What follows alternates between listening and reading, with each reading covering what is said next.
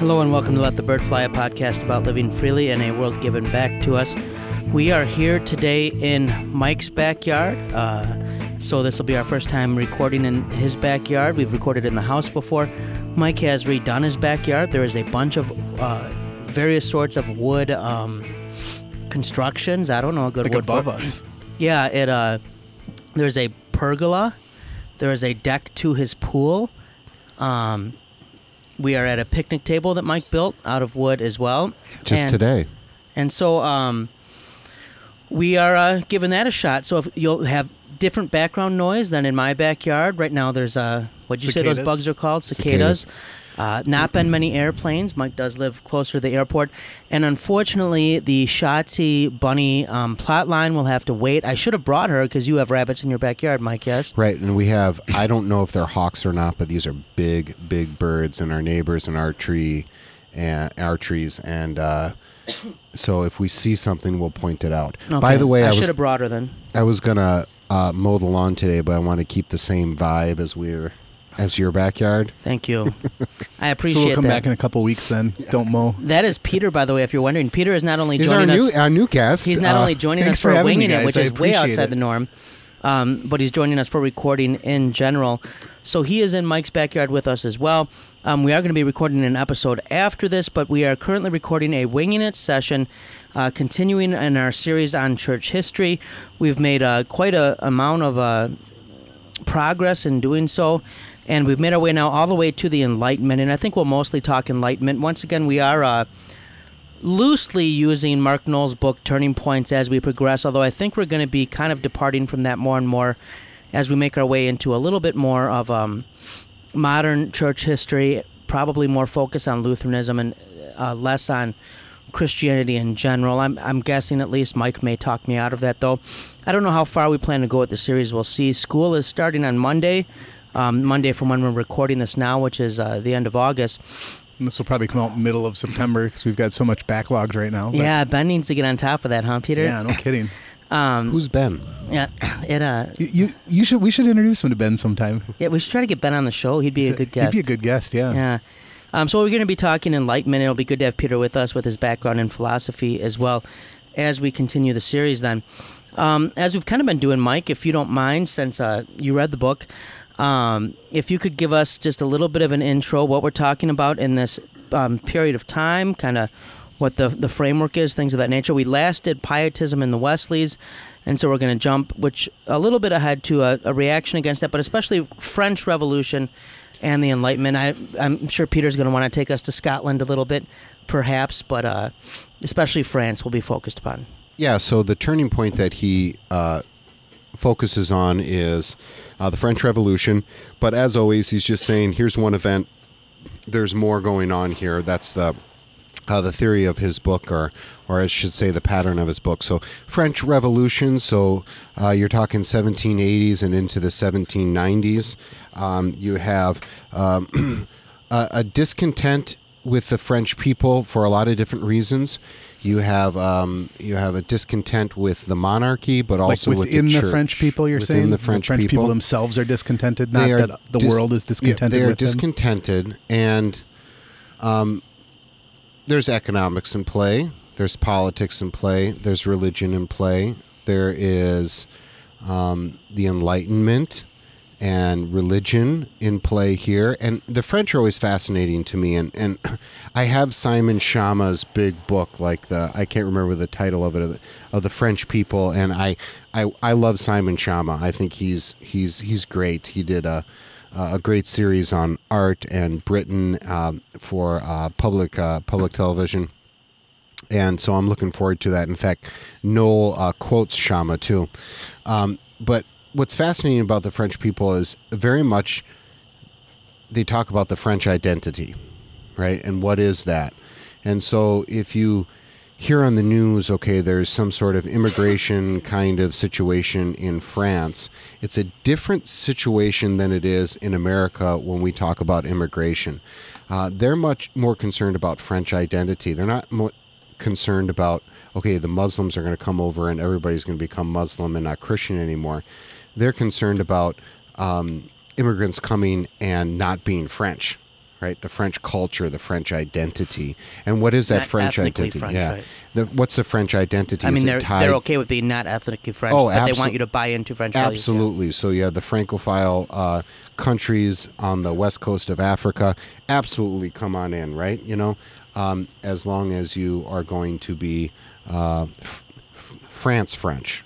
Which is, in many ways, involves the secular, right? That this is the state itself. I mean, religion is okay as long as it's a private thing. Right. But you've seen this come up even with the controversies about what religious clothing can be worn in public, things of this nature. And so when someone wears a burqa in France, it's not so much, oh my goodness, they're not Christian. It's they're not being French, right? And so the identity of what it means to be French, is it tied to this monarchy? Well, clearly it's not going to be anymore. Is it tied to the state? What does it mean? And I think the seeds of that are already here in the French Revolution. So really the Enlightenment and the Revolution are going to say it's not going to be tied to Catholicism anymore either, which will be very important for the French because that, you look at we've kind of gone past the 30 Years' War and stuff like that, but you look even with the religious wars with the Huguenots, especially in Paris in the St. Bartholomew Days massacre, the real tension with the Huguenots was it was seen as a kind of a they were a blot on the purity of the French. We are good French Catholics, and this is the body of the church or things of this nature. So the Enlightenment in many ways reacting to the religious wars is going to. So it's not necessarily tied to, Mike, as you said, ethnicity. It's not necessarily tied to Christianity. It's going to be, well, what fills that void?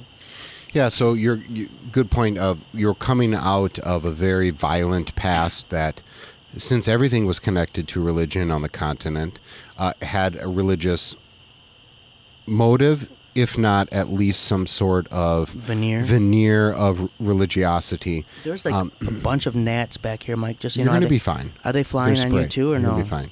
I haven't noticed anything. No, I showered today. Peter, did you shower today? I showered they are twice. all over my computer.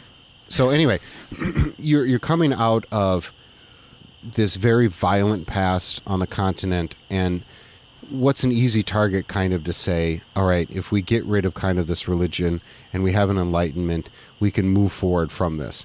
Turns out that's not going to be the case. It's going to be very, very, very violent. So through all of it, and we won't go into the details of actually what happened in the French Revolution, but you have the storming of the Bastille, July 14th, still celebrated in Milwaukee in Bastille Days. Bastille Days, yeah.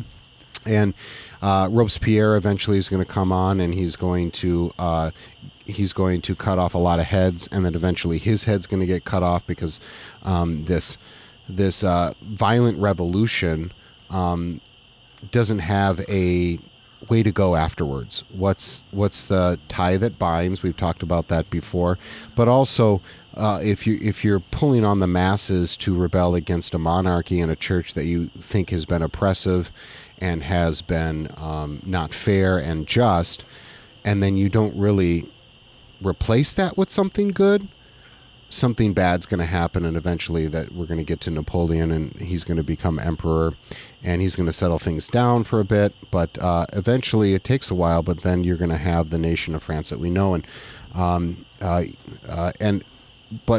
Peter, will kick it to you in a second because... Well, I think, Mike, just to sum it up is, they could not America as hard as we could. I mean, we revolutioned first, and we pulled it off. Did you know that they took our freedom fries and made them French fries? Yeah. I know. So I studied in France a little bit in English, not in French, just so everybody knows I'm not that smart.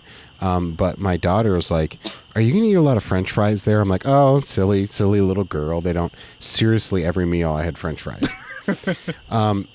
But it was a good win. We did a revolution and it worked. I just want to point out. It did, yeah. No, that would be a fun episode if we can find someone that can talk about the distinction between those two revolutions, because there's a lot to be said there, and it's kind of, it's a fascinating question to say, why did one, quote unquote, work and the other one not so much? But we don't need to get into that right now.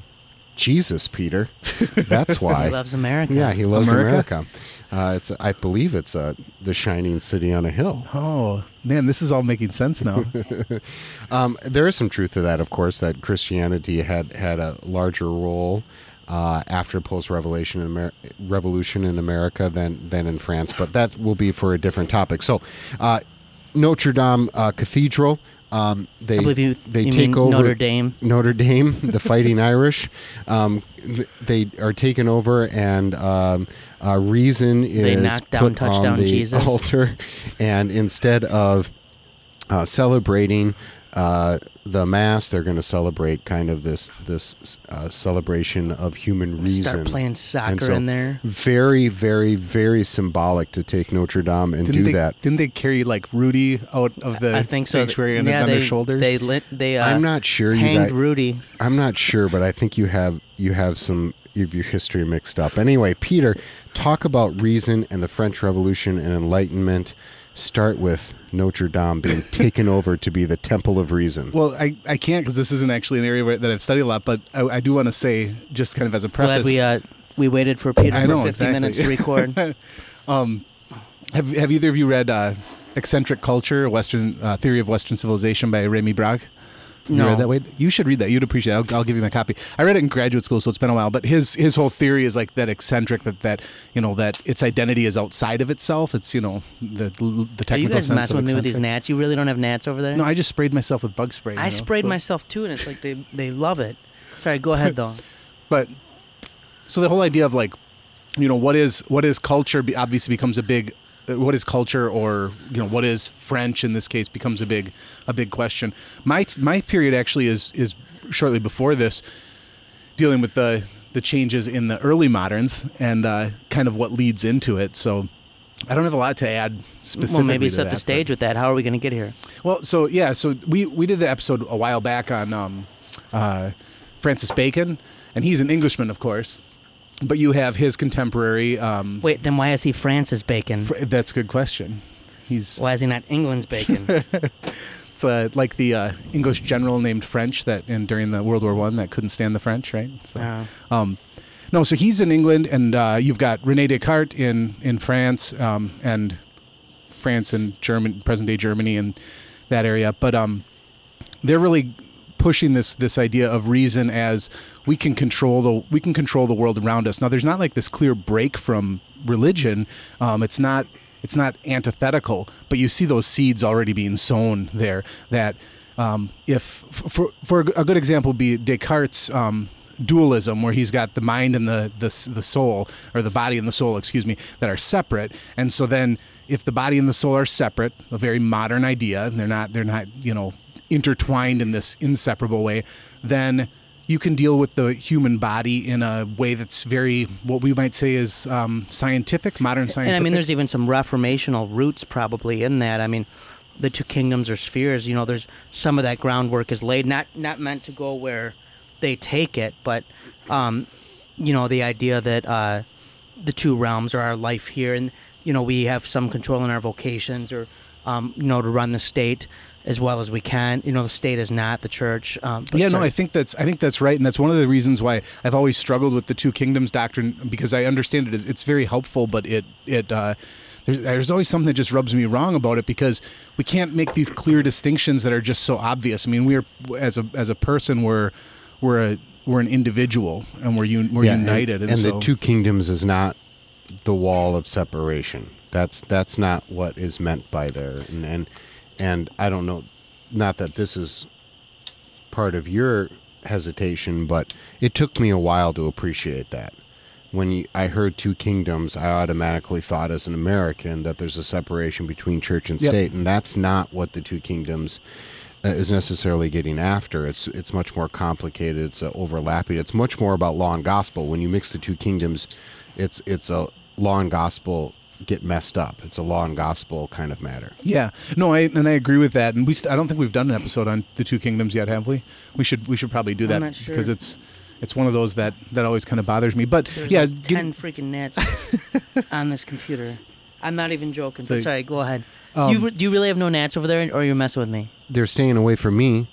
I don't know what they like about you. I might see them. All right, go ahead. Sorry, Peter. But going back to Descartes' separation, this dualism that people are their body and then they are their soul, and so you can be separate. And so the idea of, even something simple that we might take for granted is the idea of cremation that becomes, just for a lot of people kind of matter. Of course, no big deal. Previously, that would have been abhorrent. How could you do that? This body is going to rise again on the last day, and we're told. And so now, if we cremate it, to save even just spreading the ashes. You know what I would say as a pastor about cremation? What? When people would ask, they would, I'd say yes, you can put it back together, and then I would go over the history of this was kind of a thumb and nose at the resurrection, and I would just say it's not wrong if you do it, but Jesus has Jesus can put back that body no matter where it is, how it has been disposed of or whatever, but he's got a lot to do that day. So why don't you make it easier on him? Make it easier on him, yeah. No, and I'm not trying to make a statement on cremation either. I don't really have a position on it. I'm just saying it's something that wouldn't have my conscience feels bound, Peter. It wouldn't even been if anything, I was saying I don't have a problem with it, but so free yourself, Wade. No, that whole transition though, where you've got that's going on in the early modern period, I think it really comes to a culmination in the Enlightenment, the French Revolution. There's an empowerment in all of these changes for the individual that we hadn't seen in the West. Even when you go back to ancient Greece and stuff, I just think that the individual is seen very differently, and it's not the robust idea or concept of individual that we have in the modern era that we take for granted, and it makes it somewhat difficult to explain. For myself, certainly, but the students as well, when I'm trying to explain to them why, how this is different. When you're reading Plato or Aristotle, they're not seeing the same thing. So all of those changes are coming, and the way I see it is that philosophy generally leads culture. It precedes culture, and so you see these changes in the way the thinkers are thinking about the world and people, and then you see things like a lot of revolutions, and then philosophy starts kind of dealing with those questions as well, and then culture kind of follows through that. So that's all I've got to say for that. And then maybe as we connect it to the church, as you have a society in transition, and you have economic and political changes that are taking place as well that feed into all this. Just economically or class-wise, you have a growing middle class. Bourgeoisie. You have the great fear of the peasants are revolting and wiping away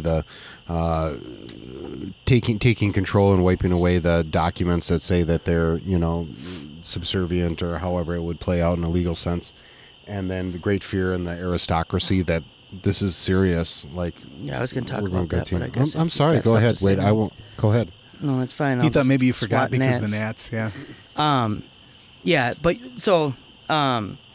You've got a growing middle class bourgeoisie that has economic influence but doesn't have concomitant political influence. So, you have a nobility that has less and less economic power. It's growing poorer and poorer, but still has political power. And then, people who are increasingly wealthy, think of a merchant class, who don't have equal political power, and that's always going to be a recipe for confrontation. Associated with the French government as well, when we think of the estates, is the church. So the church has not only spiritual authority in France, but a good deal of political authority as well. Oftentimes the nobility are connected with that in one way or another. And so as you see revolution begin, as Mike said earlier, you're going to have people beheading each other, turning on each other, because the question becomes, they know what they're opposing, but what really are they for? And you can say you're for reason, but reason can be played out in a number of ways. But the one thing that will come out is that they're, for the most part, those leading it are very leery of the church, and especially its influence. But I would say, and Peter, you can correct me if I'm wrong, or Mike, but of its doctrine as well. You have people who are okay with there being a deity, with being a God.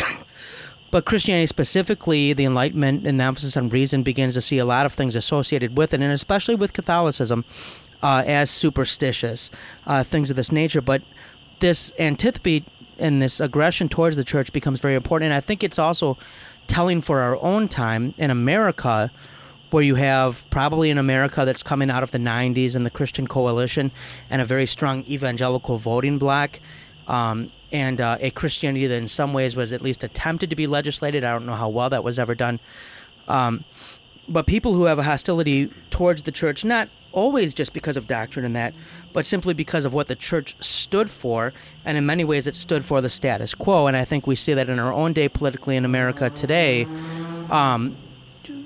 The church oftentimes is much more aligned with conservative parties than with liberal.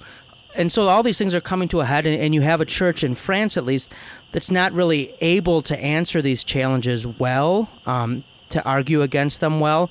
In Germany, you're going to see a different tack taken. You're going to have some who will cave to the Enlightenment and say, okay, we're going to go higher criticism or neo-orthodoxy, or, Bultmann still wants to have Christ, but, right, we're going to demythologize. And then you'll have those whose reaction to the Enlightenment will be fortress mentality, later fundamentalism, things of this nature, which plays into inerrancy becoming the starting point for doing theology, which really isn't healthy, rather than Christ. But the church, there's going to be people who try to answer, but it's not going to have the best answers. And then when Napoleon comes, right, the church is going to kind of try to grab onto those coattails as well. But sorry for interrupting you. Go ahead. Look at it. By the way, look at this book. How many gnats are on that book right now? I don't know why you attracted these gnats. Now they're all over me, Wade. Is that your book? That's mine. No, that's Mike's. No, I think you're onto something there about this is important for today, and I think much more a greater parallel than America is Ireland right now.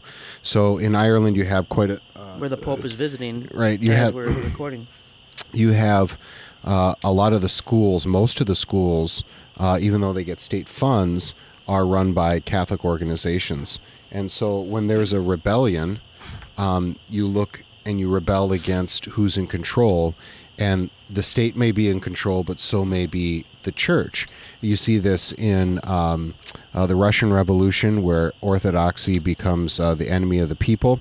And I think, I always wonder if, going back in history, if the church hadn't been so much about power, would the people have revolted against the church and instead of just the state? And this is oftentimes postmodernism's issue with the church too, is it's against any dominant power, and the church has been identified with that. And so in America, it's a little bit different because we do have that, whatever you want to call it, for lack of a better term, a separation. For those who want to rebel and think that the world is not, or their specific state is not treating them well, that there's injustice, to be able to separate that can be difficult, but I would challenge you to say the church may be your friend here, the one calling for justice. Don't conflate, okay, I'm just going to rebel against every power, right? And so you can see that in all those countries. It depends how, what we mean by the church, though. I mean, the institutional church at this time was not necessarily crying out for justice yet. Right, and that's exactly right. So it's a criticism on the church in those times. The Anglican, a little bit different, but the Anglican church in the whole British Empire could be accused of that in a certain way, but not so much as maybe Catholicism in Russia, or I'm not sure about Eastern Orthodoxy in Russia, but there is a history of the church being a power player in places where they should not be. And it inevitably ends up being that the church does law. And then when there is a rebellion against laws that are not fair, or a society that is not fair, then the church is on the hook for that. Right? At the same time, especially in America, it's a little bit unfair to say, well, the church is this establishment that we need to rebel against because it's unfair for this minority or whatever. Hold on a bit here. I think it's a little bit more complicated than that. So, but definitely, I think Ireland right now is definitely going through something that was very similar to France in the late 1700s. Russia in the early 1900s. So I think, something to remember as well when we're thinking of Europe, and for much of the Middle Ages and even beyond that, where Catholicism still held sway, when nobility are challenged economically, they don't have the wealth they used to have, and land isn't as worth as much as it used to be. But, the eldest son, or whatever the hereditary rights might be in a territory, would oftentimes inherit the land. But what were you going to do with the younger kids? And this is even the case. Luther marries Katie von Bora, nobility. They would oftentimes find themselves working in the church, right? This was a landing ground for them. And so this only reinforced, in many cases, the identification of the church with the ruling class or with the nobility.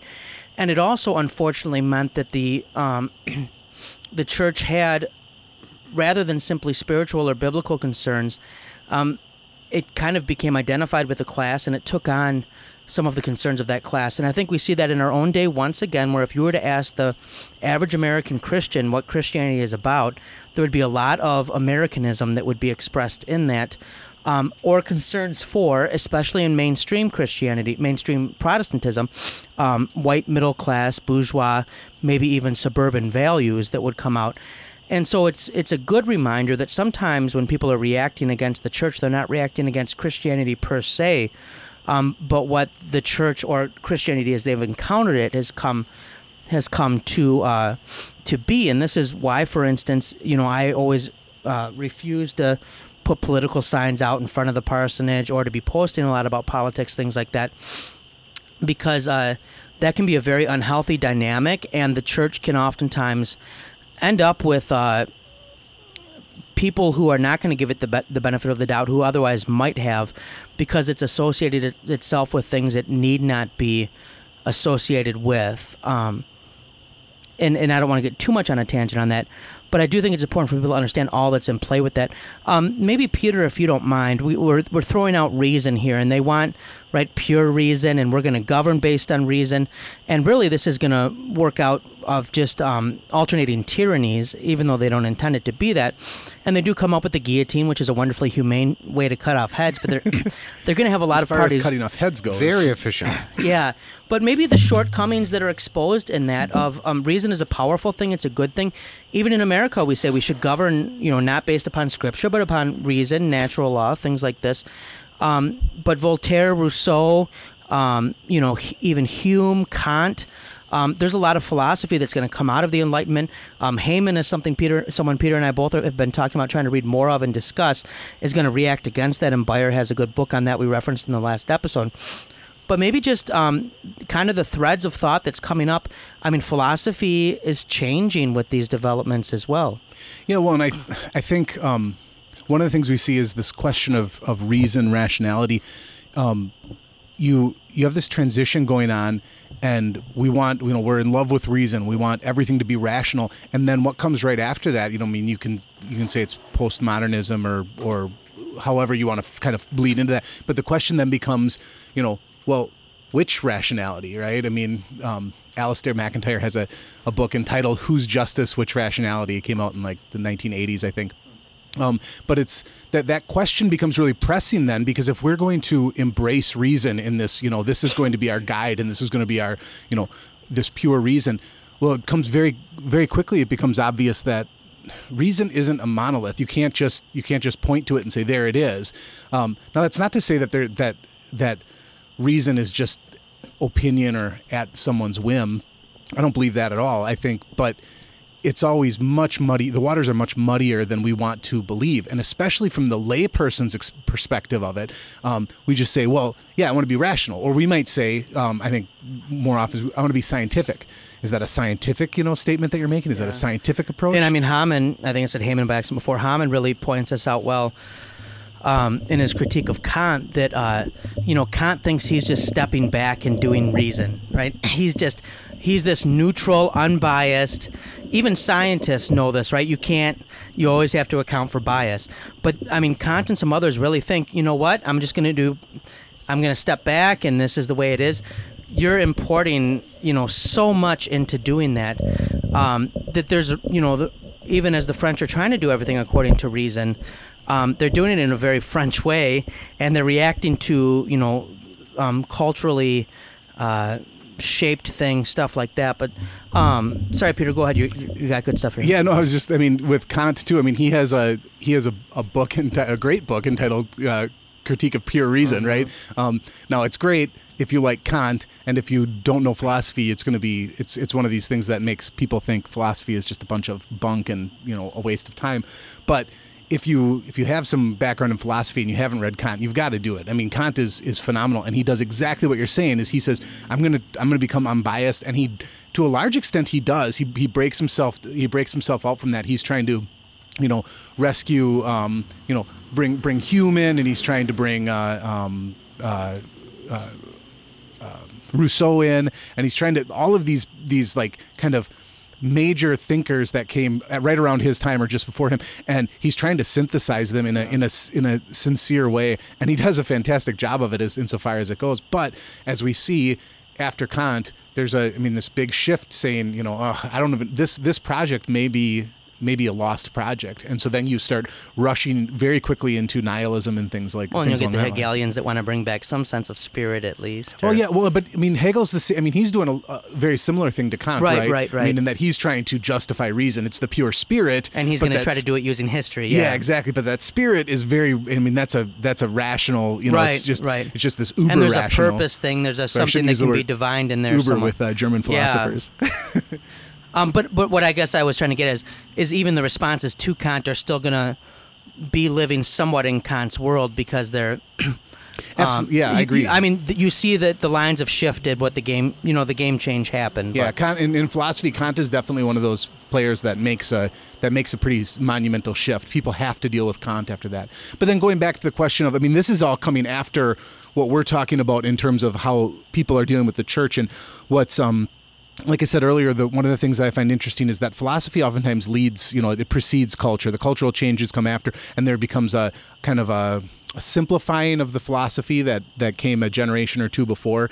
And I think you have, in the church that real tension that the layperson sees, like, well, I want to be rational, I want to be reasonable, I want to look at Rousseau's project and find something, to latch onto there, but what does that mean then to the faith that was handed down to me from my parents and my grandparents? And that there's a lot of tension that rises up there, and I think it becomes especially difficult for those people who are thoughtful but don't have the time or the resources to really dive deep into these philosophers and see what they're doing, and then allow themselves to be critical of those philosophers too, even though, as I often say, is, I can find things that I think philosophers are wrong on, but there are very few philosophers I've read that I would consider myself even close to, being as smart as. So that doesn't mean I can't be critical of, but.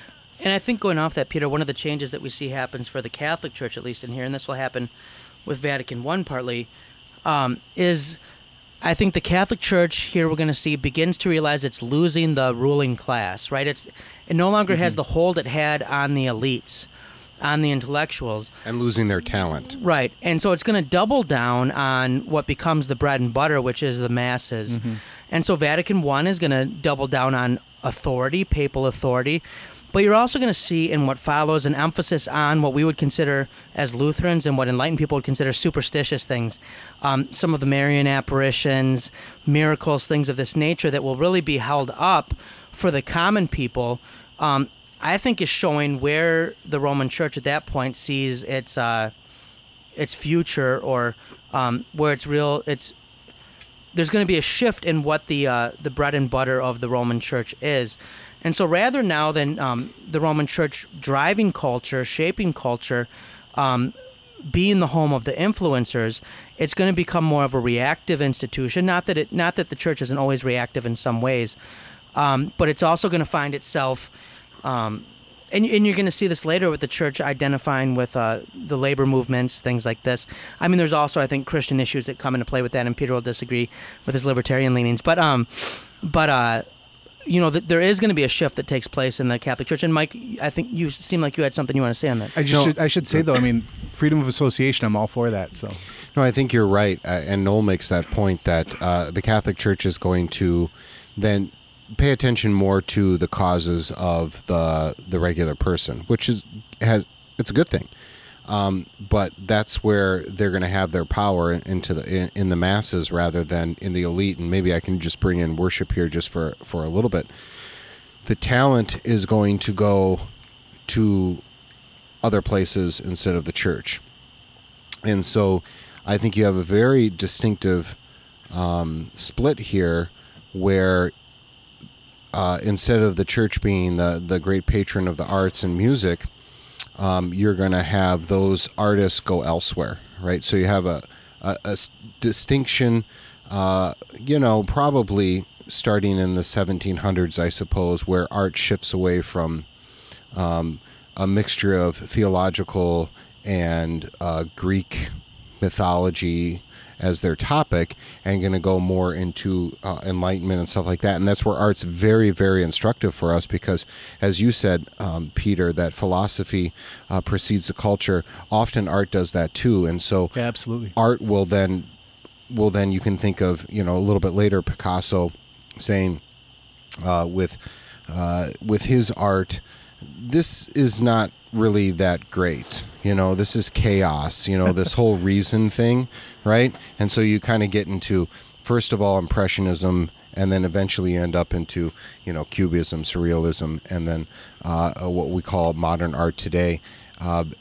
And worship-wise, the talent's not there anymore, and so people aren't thinking about that anymore. They're not developing music. They're not thinking about the actual the propers and all those kinds of things as much anymore. Certainly it happened, but you can think of today where we're at the point where the great artists, the famous artists, don't need the church anymore, and so they're going to pop, country, rap, wherever, and they're not, and they, because of that, there's no more grounding into the great texts of the scripture. You can think of J.S. Bach, whose music came out of the scripture, so he's going to do a whole whatever just on Matthew, right? Matthew's Passion.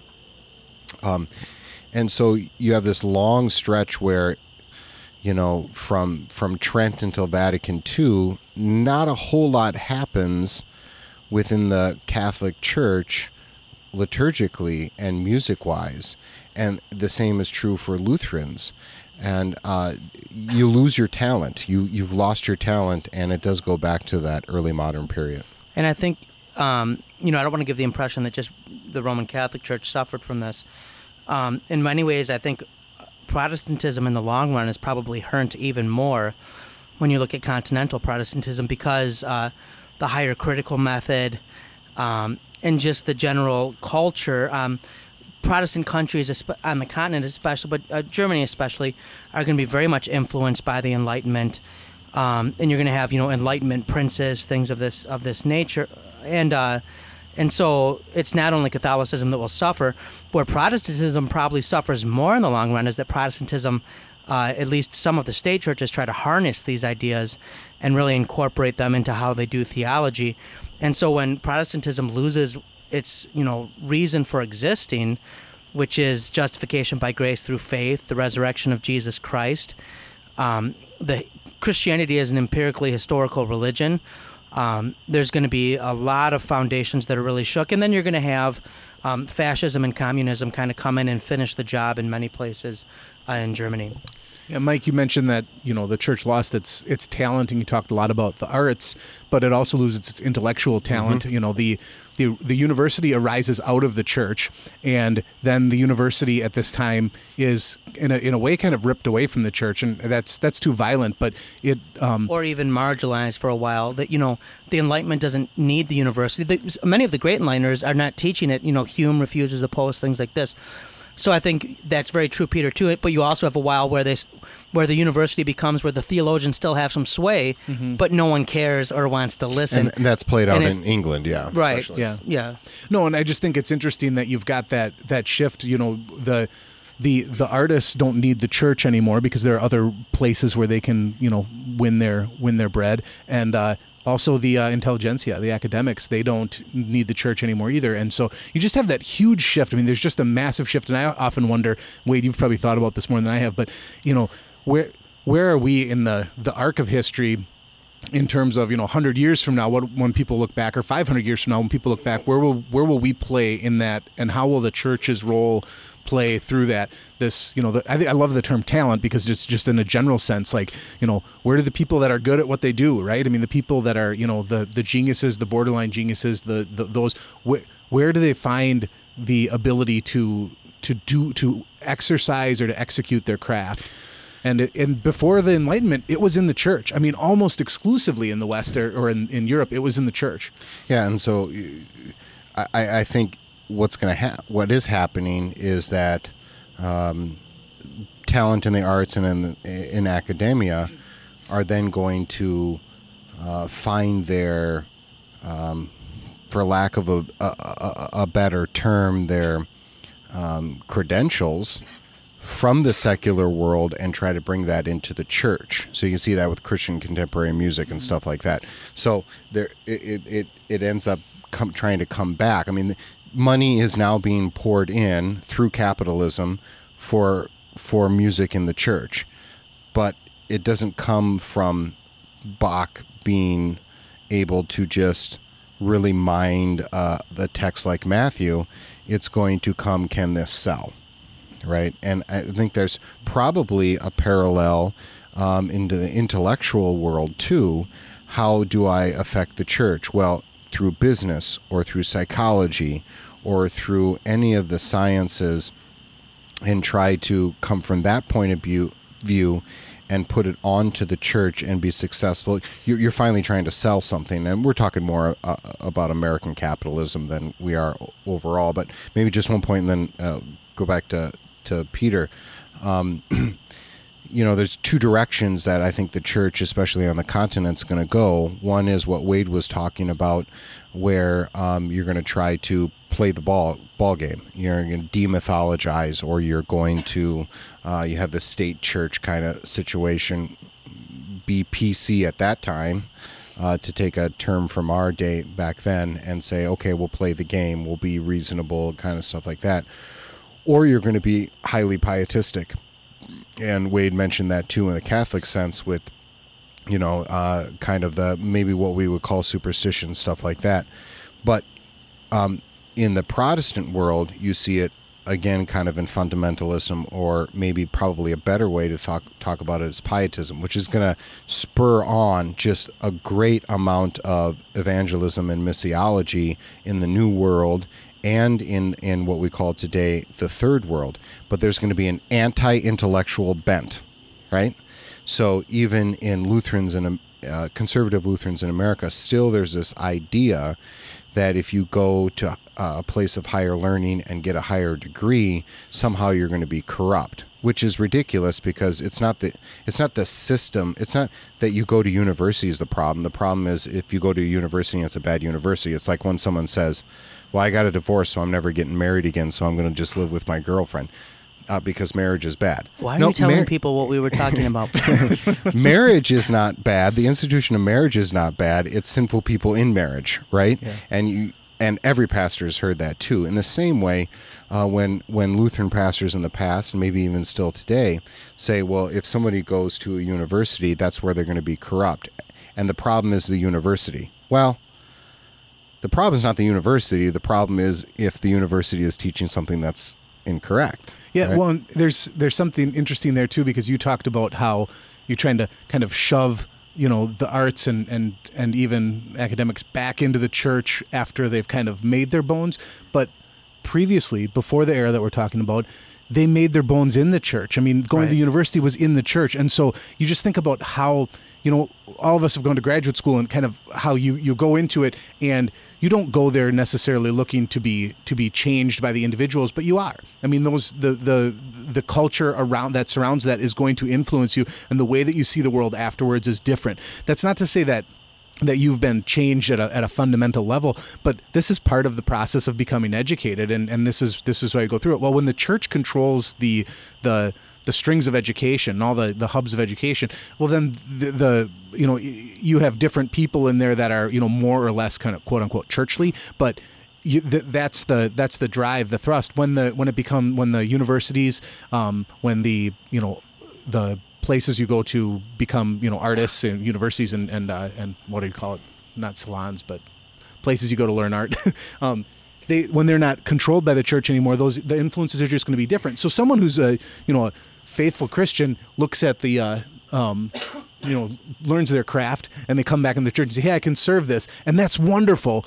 But it's very different from someone who was raised in the church, so to speak, intellectually, and brings that to the church. I think to get at kind of your original I just got question. a gnat in my ear and it's like fluttering around. I think to get to your original question, somewhat too, of the church's reaction to this is, I think we forget sometimes the breadth of opinions and the amount of free discussion that took place in the church throughout most of its history. You read the early church fathers, and there's all kinds of discussions that are taking place. Even in the Middle Ages, people think of a monolithic church, but it's perhaps, in few times in history, been more diverse than it was with the religious orders, the different liturgical practices, things of that nature. The Lutheran Church, I think people picture the Lutheran Church after Luther and think everybody was just in lockstep. You cannot study Lutheran history and think that in the least. But I think the mistake we think is that we think the church is most vibrant then when there's not discussion taking place. And I think that's the opposite of the truth. I think there's a real danger to the church when it becomes stale and there's an unwillingness to have discussion. I think that betrays not a confidence of faith, but a fear. If we talk, we'll be talked out of our faith or we'll lose. And sometimes you might be talked out of aspects of your faith, but those might be very healthy aspects that you're talked out of, because you may strip away from what you thought was your faith things that are not inherently Christian to begin with, and you'll be pushed back further into your confession to have to think things through more. Now, you asked Peter, how do I think the church is reacting or will react now? I think extremely poorly. I don't have a lot of hope for it, because I think what you find, especially a lot of Christian institutions doing, is withdrawing and turning in on themselves, and they think we are here now to preserve our institution, or maybe to preserve our whatever idiosyncrasies or statements it might have. And what I think you're going to find is that, A, they don't preserve themselves very well at all because they become stagnant, right? They lose their vibrancy. And B, they become very ill-equipped to engage those around them, which is central to what the Christian church is called to do, right? I mean, that's like the most Jesus thing that Jesus tasked the church with doing. And so I think, and I will say, I don't want to plug my institution, but I do, one of the things I enjoy about our faculty at our institution is I think that we have a faculty that is very committed to wanting to be faithful to the Scriptures, being in the Scriptures, but also wanting to be able to converse with their neighbor, with the world, and to do so in a meaningful fashion, to be in a position in one's field that you merit respect when you're having the conversation. You don't come across trying to appeal to some lack of confidence or to shout. But I don't see that as being the response overall. I see a lot of universities becoming either detached from their historical role, detached from the church, or becoming Bible colleges 2.0, on steroids. And I don't know that is an extremely positive development. And we're going a little bit askance from the Enlightenment, but all these winging we've tried to make applications to today. This all comes from the Enlightenment. I mean, right, that whole question of faith and reason, that's nothing new in the Enlightenment. It's just that it becomes more of a faith or reason question. And you have this idea that faith is fighting against with the binary. Would that be Descartes? Am I wrong or right on that? That'd be Cartesian. Yeah, no, and the binary thinking. I think I've mentioned this before on the podcast, but one of the things I would tell my students when I taught was, if someone gives you two choices, always take the third.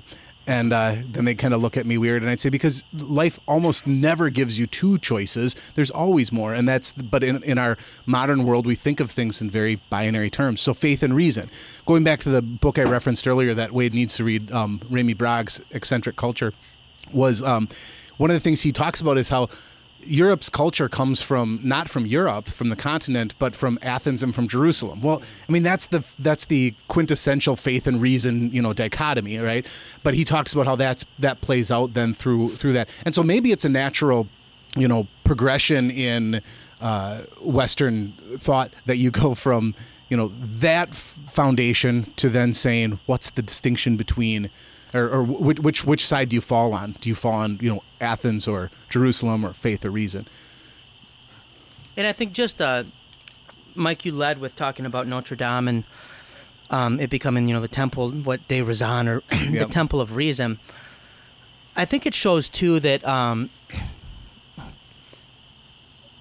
it wasn't just that the French Revolution wanted reason to be supreme in politics, but there's a natural inclination for the church and for those who oppose it to want to just assert themselves beyond their role. So, right, they could have asserted themselves in politics and said, and if you want to go to Notre Dame, you go to Notre Dame. But there's something very important in the fact that they want to inhabit that, right? They want to transform that.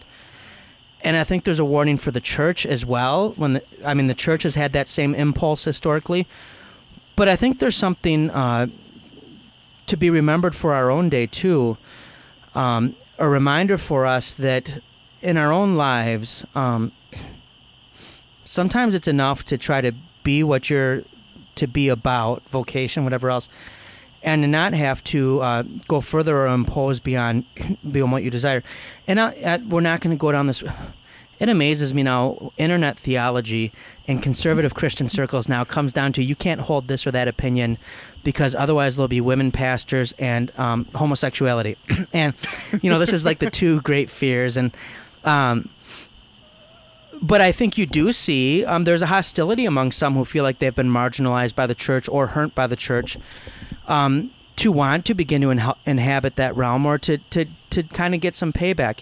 And I think at a certain point it maybe does the church well to step back and say, you know what? We maybe have a little of that coming. That doesn't mean it's right. It doesn't mean people should be doing that. But what has the church, not necessarily me personally, but all of us, right? The church historically as an institution, what has it done that it's worked that anger in people? And sometimes people will say, well, it's spoken the truth. People hate the gospel.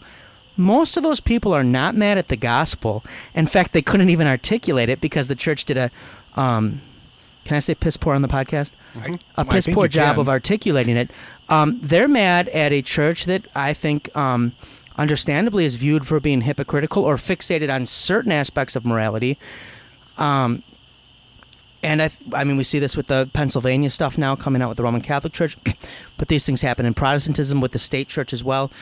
There's sometimes just desserts for us trying to live on capital we shouldn't have been trying to live on. And I think we need not be too afraid because that also then opens up some opportunities to want to be church. When I gave my Michigan paper, I kind of talked about that a little bit, that, we kind of got by in the 1950s of, well, of course, if you're going to be a good American, you send your kid to Sunday school because you're not a communist. Well, there's some real doors that are open to the church now, too, in this situation, to not try to fall back on power or on, social capital, but to try to just be church as well. And I think you're going to see the churches that thrive post-Enlightenment try to do that to one extent or another. Not always even in the right way, but to some extent or another. Yeah, I would say, just if you're thinking, what do I do about this? Well, I think you could support the arts within the church and philosophy and theology within the church too. Going back to that idea that to take Peter's idea that, or mine and Peter's idea that, now in arts and maybe in the intellectual world, it's taking something from that and then trying to put it onto the church instead of the church being the patron of those things. And both sides have their problems, and trying to connect that with Wade's point about, they tried to. It's not like the French Revolution said, well, Notre Dame's stupid. They understood that as a powerful symbol. They wanted to go into that. And sometimes the church wants to, we're going to take over rock and roll. Yeah. Or we're going to go take over Congress, and that's going to fix our problem. Maybe the solution is support the institutions that teach art and philosophy. By the way, WLC.edu. If you do have a big gift, let us know. We can tell you where to go. But seriously, like even in your local congregation, if your local congregation is not paying the organist, that's a problem. If your local congregation is not trying to support new musicians and stuff, you can start on that level too and say, we value this kind of thing. If I could give lay people, Wade, what's one thing I can do for my pastor? Nobody's ever asked that, by the way. But the kick I'm on lately, this is really what I think you should do if you're a pastor. Ask him what he's been reading lately. And he may not like you doing that, but you'll be doing him a big favor if you follow it up with, Pastor, I want you to have time to read, and I want us to be supportive of it. But it also, I think it's good for him to have to think about and to be able to say, encourage your pastors to be engaged, to not just be, I learned what I needed to learn in seminary, and now I know all I need to do to uphold the institution or to hold the party line. But to remember, you're not only there to make sure, Mildred goes to her grave safely, but to be able to engage those around you, to be aware of the conversations that are taking place. And I think one of the sad things with the Enlightenment is that we're not meant, and this is why I'm really getting into Hamann and Peter, we got to be reading him, but he tries to do that, right? And the church needs more of that, not less of that. That does not mean every pastor has to be a political science expert or a philosopher or whatever the case may be. But rather than withdrawing... But some should be. Right. We need to be able to engage. And I think, Vatican I failed to do that largely. And Vatican II is really an admission of that, right? Mm-hmm. But Vatican II maybe got a little too hippie-ish in its own right.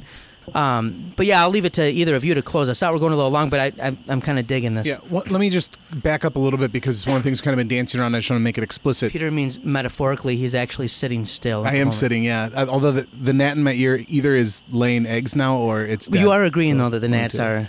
Yeah, they got bad. Although they're dying. I believe I just built this table with different wood than all the other stuff out.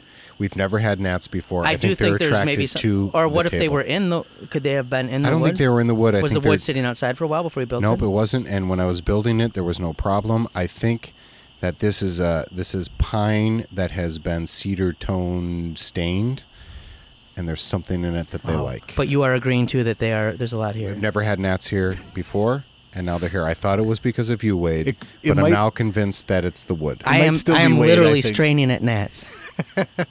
So the idea of faith and reason, and you have to choose one, and which side are you on? I think that you see that in the French Revolution on the one side saying reason, reason, reason. You see that in a lot of evangelical circles in the United States. Christ or the world. Yeah, exactly. I mean, choose. Make your choice.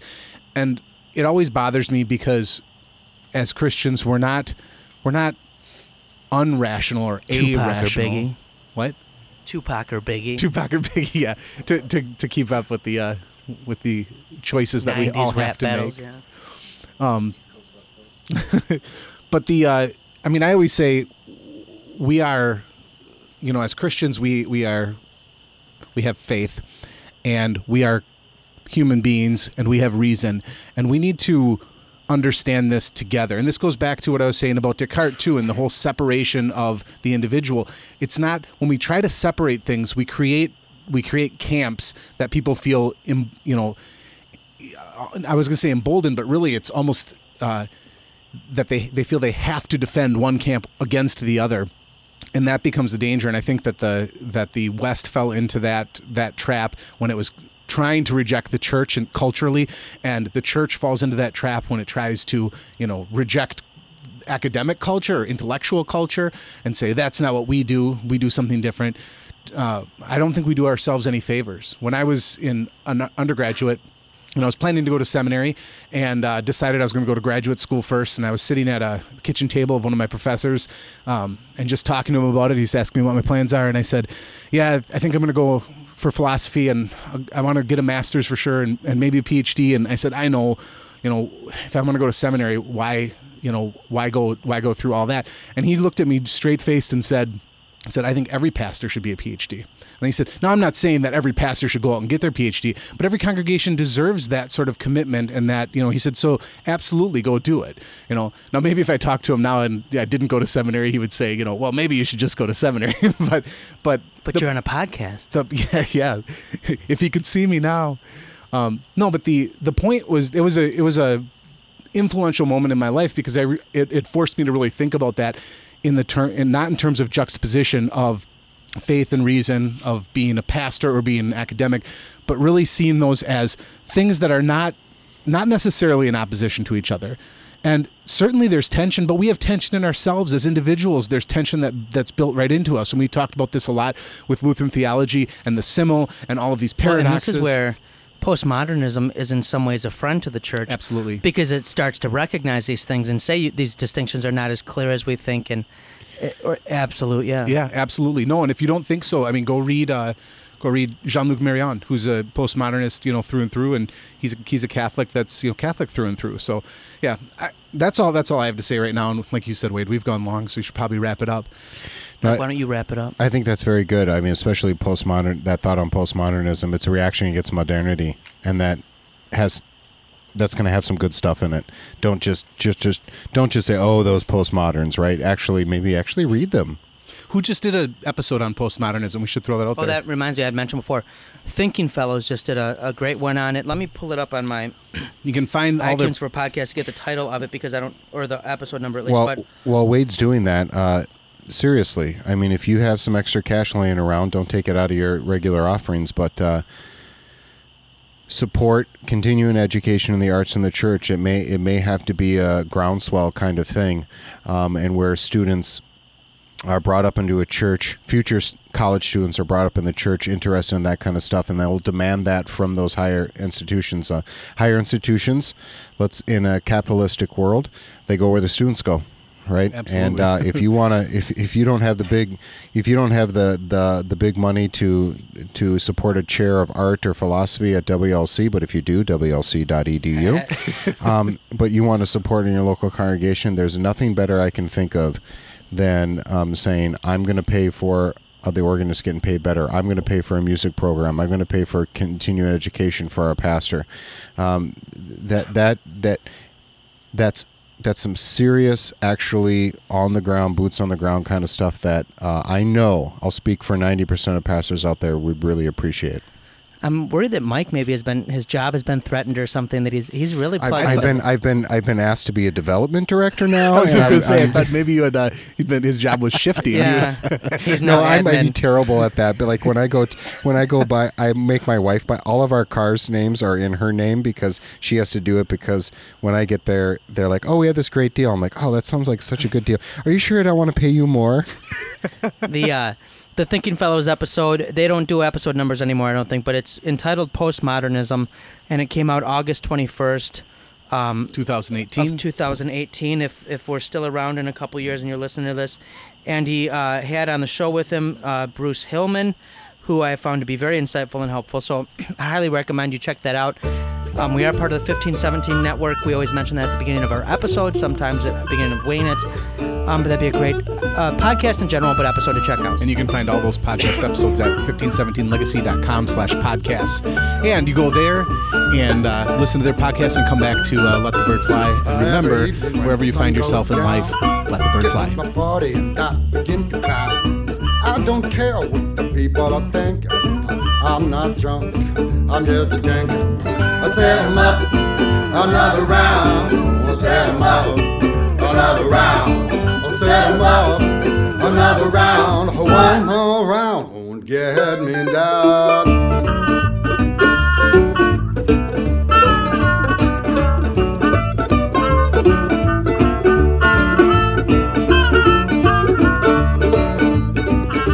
Last night, all full of lush. My babe began to fuss, and I said, honey, honey, I don't care what the people are thinking.